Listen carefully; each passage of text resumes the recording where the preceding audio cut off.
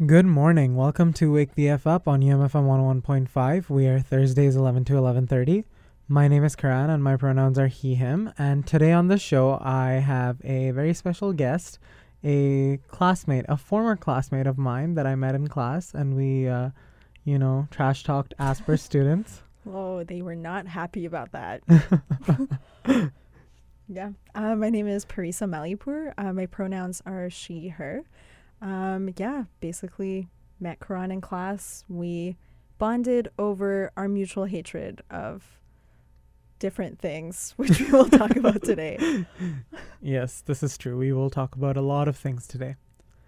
The UMFM 101.5 broadcasts from the University of Manitoba campuses that are located on the stolen lands of Anishinaabe, Nehiyawak, Cree, Oji-Cree, Dakota, and Dene peoples, and on the homeland of the Métis Nation. I am a first-generation temporary immigrant settler on this land who still benefits from the neocolonialism that takes place on treaty territory, where treaties are still respected and violence towards Indigenous people and especially women, children, non-binary people, etc. is ongoing. I hope that my settler privilege will be one day useful in paying back to the Indigenous communities whose land I still occupy. Thank you so much for being on the show today, Parisa. No problem. What do we want to talk about today?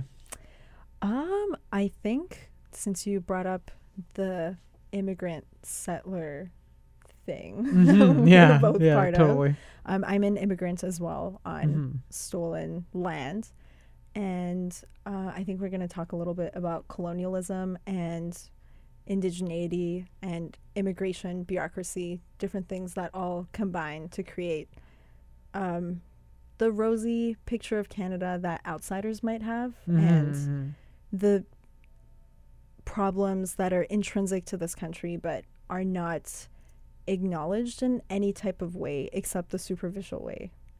Yeah, that's a lot of things that we have to talk about today. So maybe we'll start a little bit about yourself. Like, why are you wanting to talk about this? What makes you want to talk about this? And what has your experience been in terms of identity, immigration, indigeneity, your own benefits of occupying land that is always harmed by neocolonial mindsets? Talk about that. Yeah. Well, pretty much I moved to Canada when I was 7 years old. And at the time, I thought that I had a very solid identity, as most children think they have. And it was through university, actually, that I became more aware of the issues and the identity crises, because although university isn't necessarily an inventor of different concepts, it does sometimes provide terms for things that you feel, but you don't have terms for. And I know we both understand the issues with institutions like universities, but it is beneficial in the way that people have come together and agreed on specific terms for things, which is sometimes useful.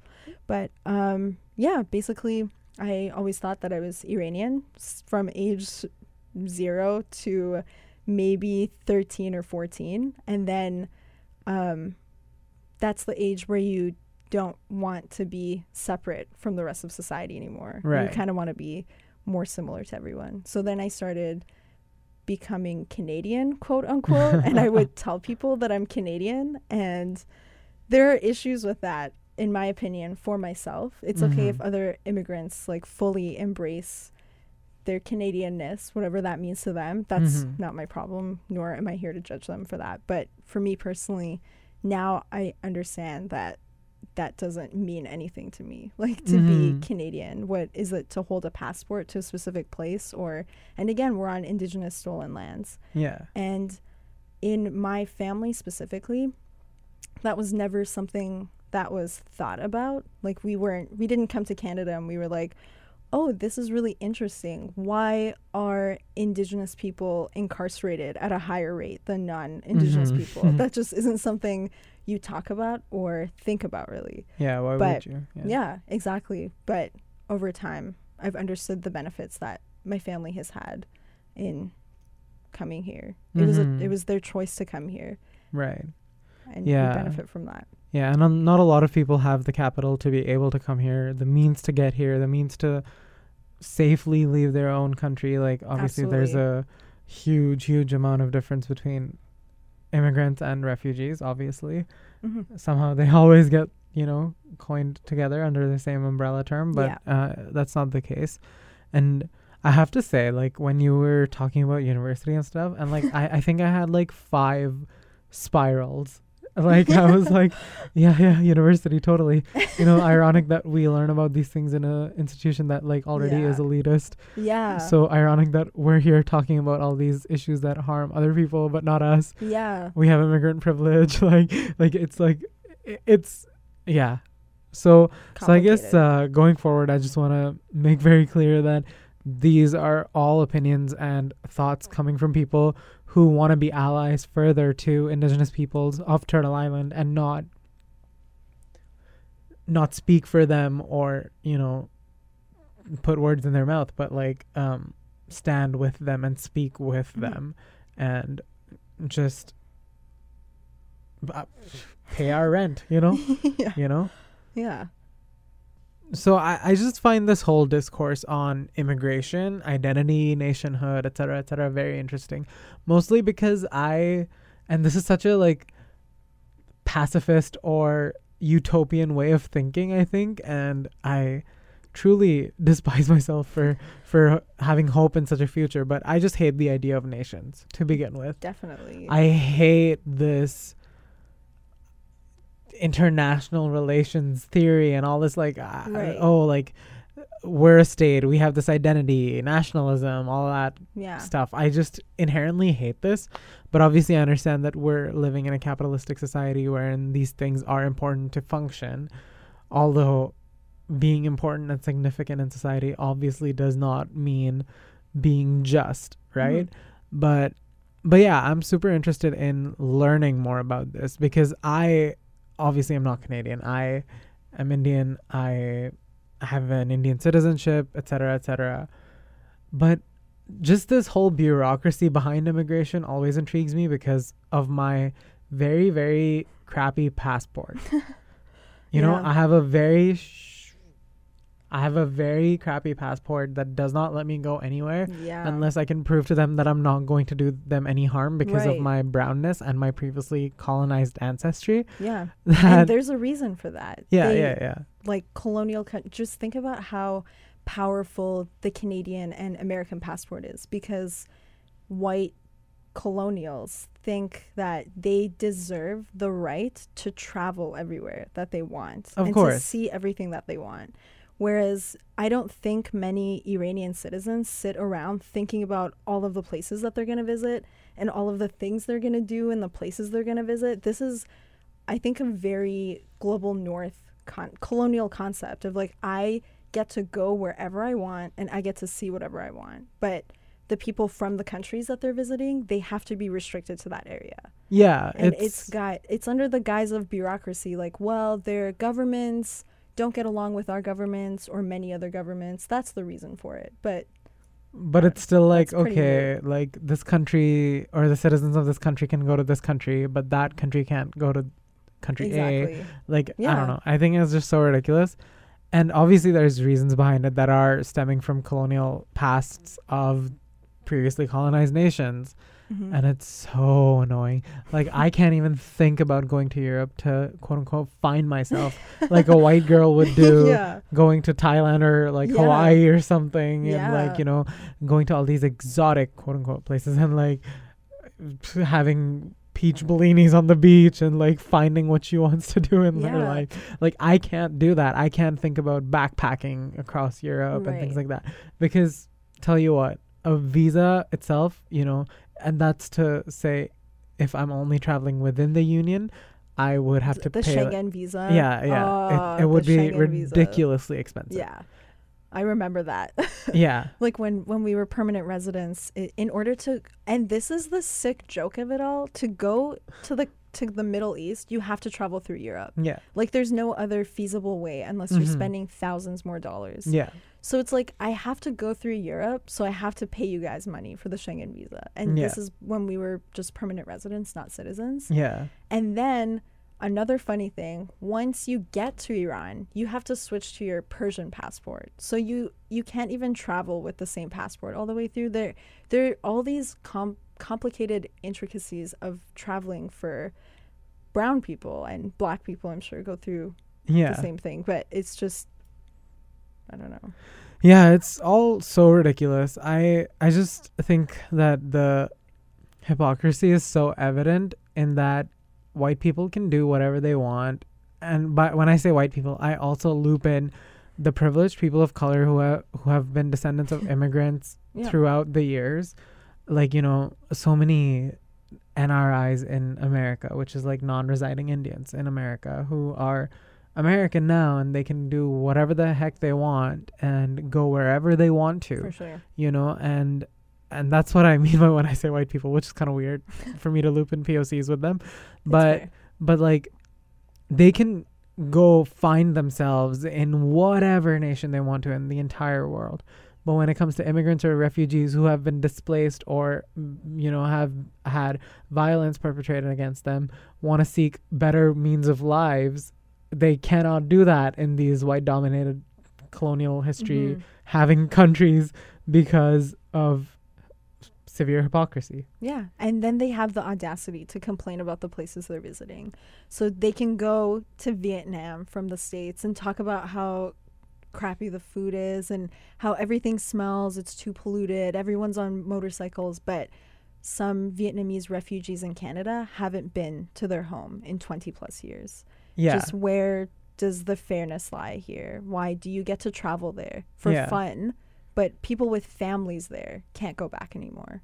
It's just and there's so much to think about in terms of like people fear the governments of their origins and things like that, and like don't go back to their countries of their origins, but like white people can do whatever they want to, you know, and like this whole traveling thing of like white people going and like begging on the streets of Thailand and like doing stuff like that. I'm just like, are you are you serious? Yeah. Or selling their house to live in a van. Like, you had the choice to have a house and you did not want to. That's so privileged. That's incredibly privileged. It's just, that's what it comes back to, you know. Yeah, and like what were you thinking going to Vietnam? Like, did you think that it was all going to be like pho and iced coffees, like, or Vietnamese iced coffees? Like, did you think that was all it was going to be about? I don't know. I don't get it. It just is really upsetting to me. But like, I guess there's no point ranting about it. There's a point sometimes. Yeah, that's true. I'm just upset now. Yeah, and then unfortunately, again, through the institution that is the University of Manitoba, I have learned some things about bureaucracy, which is, it's kind of shitty, but my degree's in anthropology, so we talk about diasporas a lot in different cultures, but anthropology at the root of it began with missionaries going to different countries and sort of assessing the situation, and their sick curiosity with the cultures that they were in was purely for better ways to convert them to Christianity. And that is the birth of anthropology. It doesn't matter how far we think we've gone away from that. It is still, I think it's a very colonial subject still, which is why I think more people of color and BIPOC especially should join anthropology in order to decolonize it and make it less white. Because I don't think white people should be the only ones who have the right to go and like study other cultures, which first of all, maybe you should study the culture that you are from first. Like, if a white person wants culture to go, though? I know, that's the hard part. What culture? No, it's a good question. I mean, like, if a white person wants to go study Ireland, that's totally cool. Like, that's where you belong. I think that, you know what, do your research in Ireland, because those are your people. It's okay to be there. But when they go to Africa, like, I'm going to Africa to study the Africans, why are you there? There's no way that someone who is not from a specific location can understand the cultural nuances of that place, in my opinion. There's just so much that goes on behind the scenes that an outsider, no matter how hard they try, no matter how long they live there, you will not understand the cultural nuances. So I don't know. Like, I want to study the Persian diaspora because I'm Persian. I'm not going to go no kidding. out of the waters that I understand because, I don't know, that's not fair. Yeah. Which is what the thing is that intrigues me the most is, why is this such a point of curiosity to white people in that they have caused so much harm to people of color, black people in various countries of Africa, in all across Turtle Island? Why did this happen? Like, is it because they don't have a concept of what is, culture? Like, I just don't get it, because nationhood and like nationalities, all of these colonial things come from them. This one sentiment of belonging, this one common language that, Donald Trump is trying so hard to fight for, preserving English, preserving Catholicism, preserving, controlling women and controlling the bodies of people with uteruses or uteri, whatever the plural is. It's just such a contrast to me. Like, why would they want to do this? When you think about, like, before we were recording, you were talking about Mauna Kea, like, people are not understanding what significance this holds. Yet, if this was something that they would benefit off of, they would want to study the culture and learn from them. Like, I don't understand. This is such a complex topic. Right. In the case of anthropology specifically, part of it might be white guilt. I'm not sure, but I think the other aspect of it is moving forward in these institutions. So obviously you can't be a tenured professor without producing research. But again, why wouldn't you go research something that makes sense to you? And yeah, with Mauna Kea, for example, it's like, these concepts that can't be translated for colonials and white settlers and non-white settlers as well. The idea of like sacredness, of something being sacred, because colonialism inherently has no home base or anything that is sacred, because it deals with taking from other places. And Hawaii has been colonized. Mauna Kea has been, it is on land that has been colonized. Yeah. So it just, they don't understand. For them, that video that we watched, this man talks about, well, why wouldn't you want to pursue knowledge? Well, they're beyond pursuing knowledge because they already have Indigenous people specifically. I'm talking in Hawaii. I'm speaking about not on their behalf, but with them. Of course, they already have leaps and bounds more knowledge than that man in the video could ever imagine. So they're not interested in this 30-foot telescope. It doesn't, 30 meters. It doesn't mean anything to them. Why would they desecrate their sacred lands? But again, that man doesn't understand what sacred means because that isn't his forte. Right. And that also brings me to question what knowledge is for people, because we're so used to identifying, sources, checking sources. Was this written by a white person, etc.? Like, it's like knowledge in academia is something that I've always been critical of, but it's weird because it was this colonial academia that taught me to be critical of colonial academia. You know what I mean? Yeah. Like, and now it's like, okay, so what do we consider to be knowledge? What do we think about, like, in other interdisciplinary ways of researching and learning? Because, we read in our class Leanne Simpson and the book that she wrote, As We Have Always Done, and we talked about how there are different ways to learn in academia too. It doesn't have to be this white-centered framework that only works if you exclude people of color and their ways of research and learning, right? And so it kind of like puts me in a weird spot, is that what knowledge are they pursuing? What are they talking about? Especially in this scenario, it's, what are they wanting to learn? It's being contracted by colonizers. Yeah, well, exactly. And they want access to aerospace. That is at the heart of it. And then through bureaucracy, it's masked as, oh, it's the pursuit of knowledge, which again, we have not even defined what that is, but that's what they're going off of, scientific research. But really, they will have access to an incredibly powerful telescope. And what does that lead to? You know, it's just, there are all these surrounding background questions that Indigenous people of Hawaii are asking, but the people that support this project have not thought about, or they're hiding something from other people. You know what I mean? Yeah. And then, I don't know, you kind of think about this in ways that is like, it's the same old excuses for the same old things that are just presenting themselves in new ways and are super gatekeepy so that people don't understand what's going on, you know?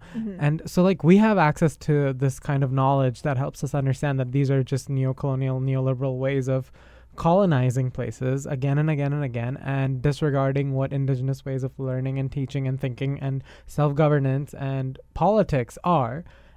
We have access to that kind of knowledge, but not everyone does because of bureaucracy and neocolonial ways of keeping people outside of these institutions that teach you certain things.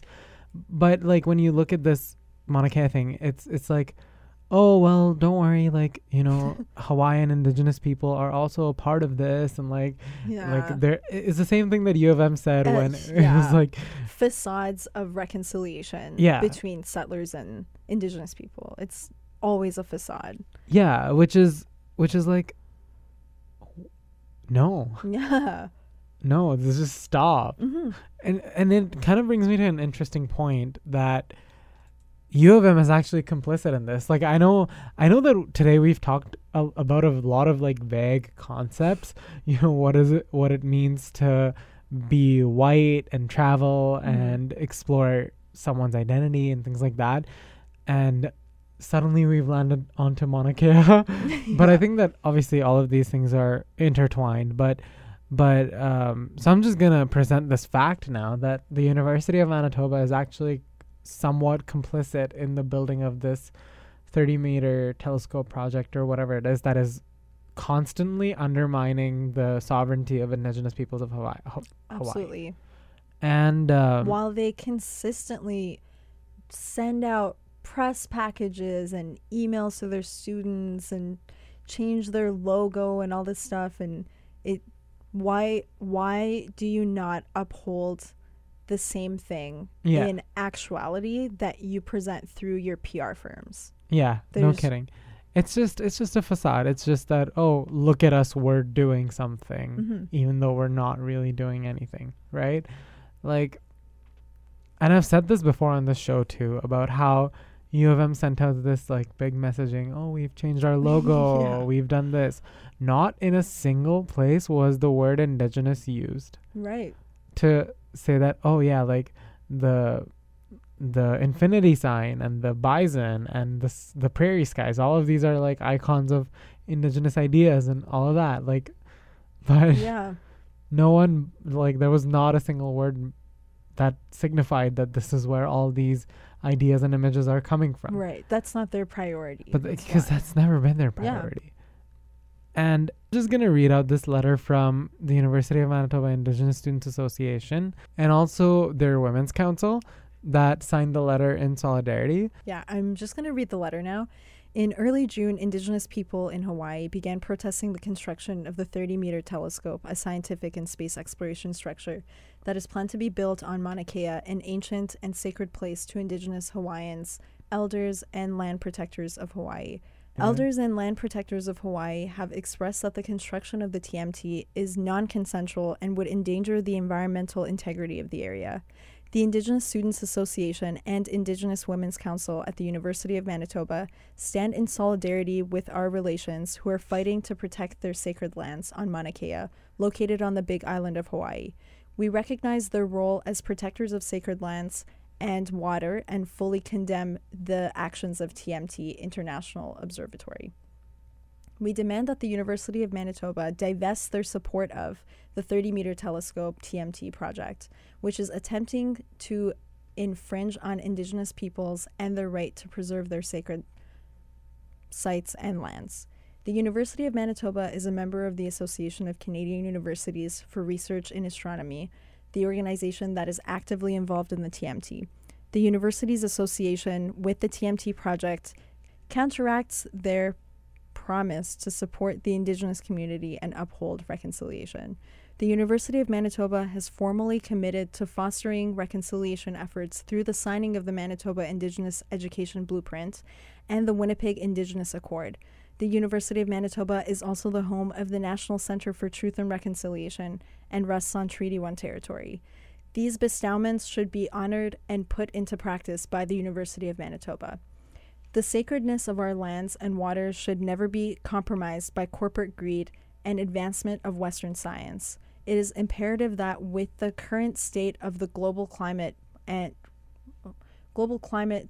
Western institutions and the general public take active roles in ensuring the continuity of the next 7 generations. In solidarity, the University of Manitoba Indigenous Students Association and the University of Manitoba Indigenous Students Women's Council. Yeah, so it's very clear that, all of this, we're going to reconcile, we're going to do right by the peoples that were harmed on this land, yada, yada, yada, is really just a farce. Yeah, and this isn't accidental.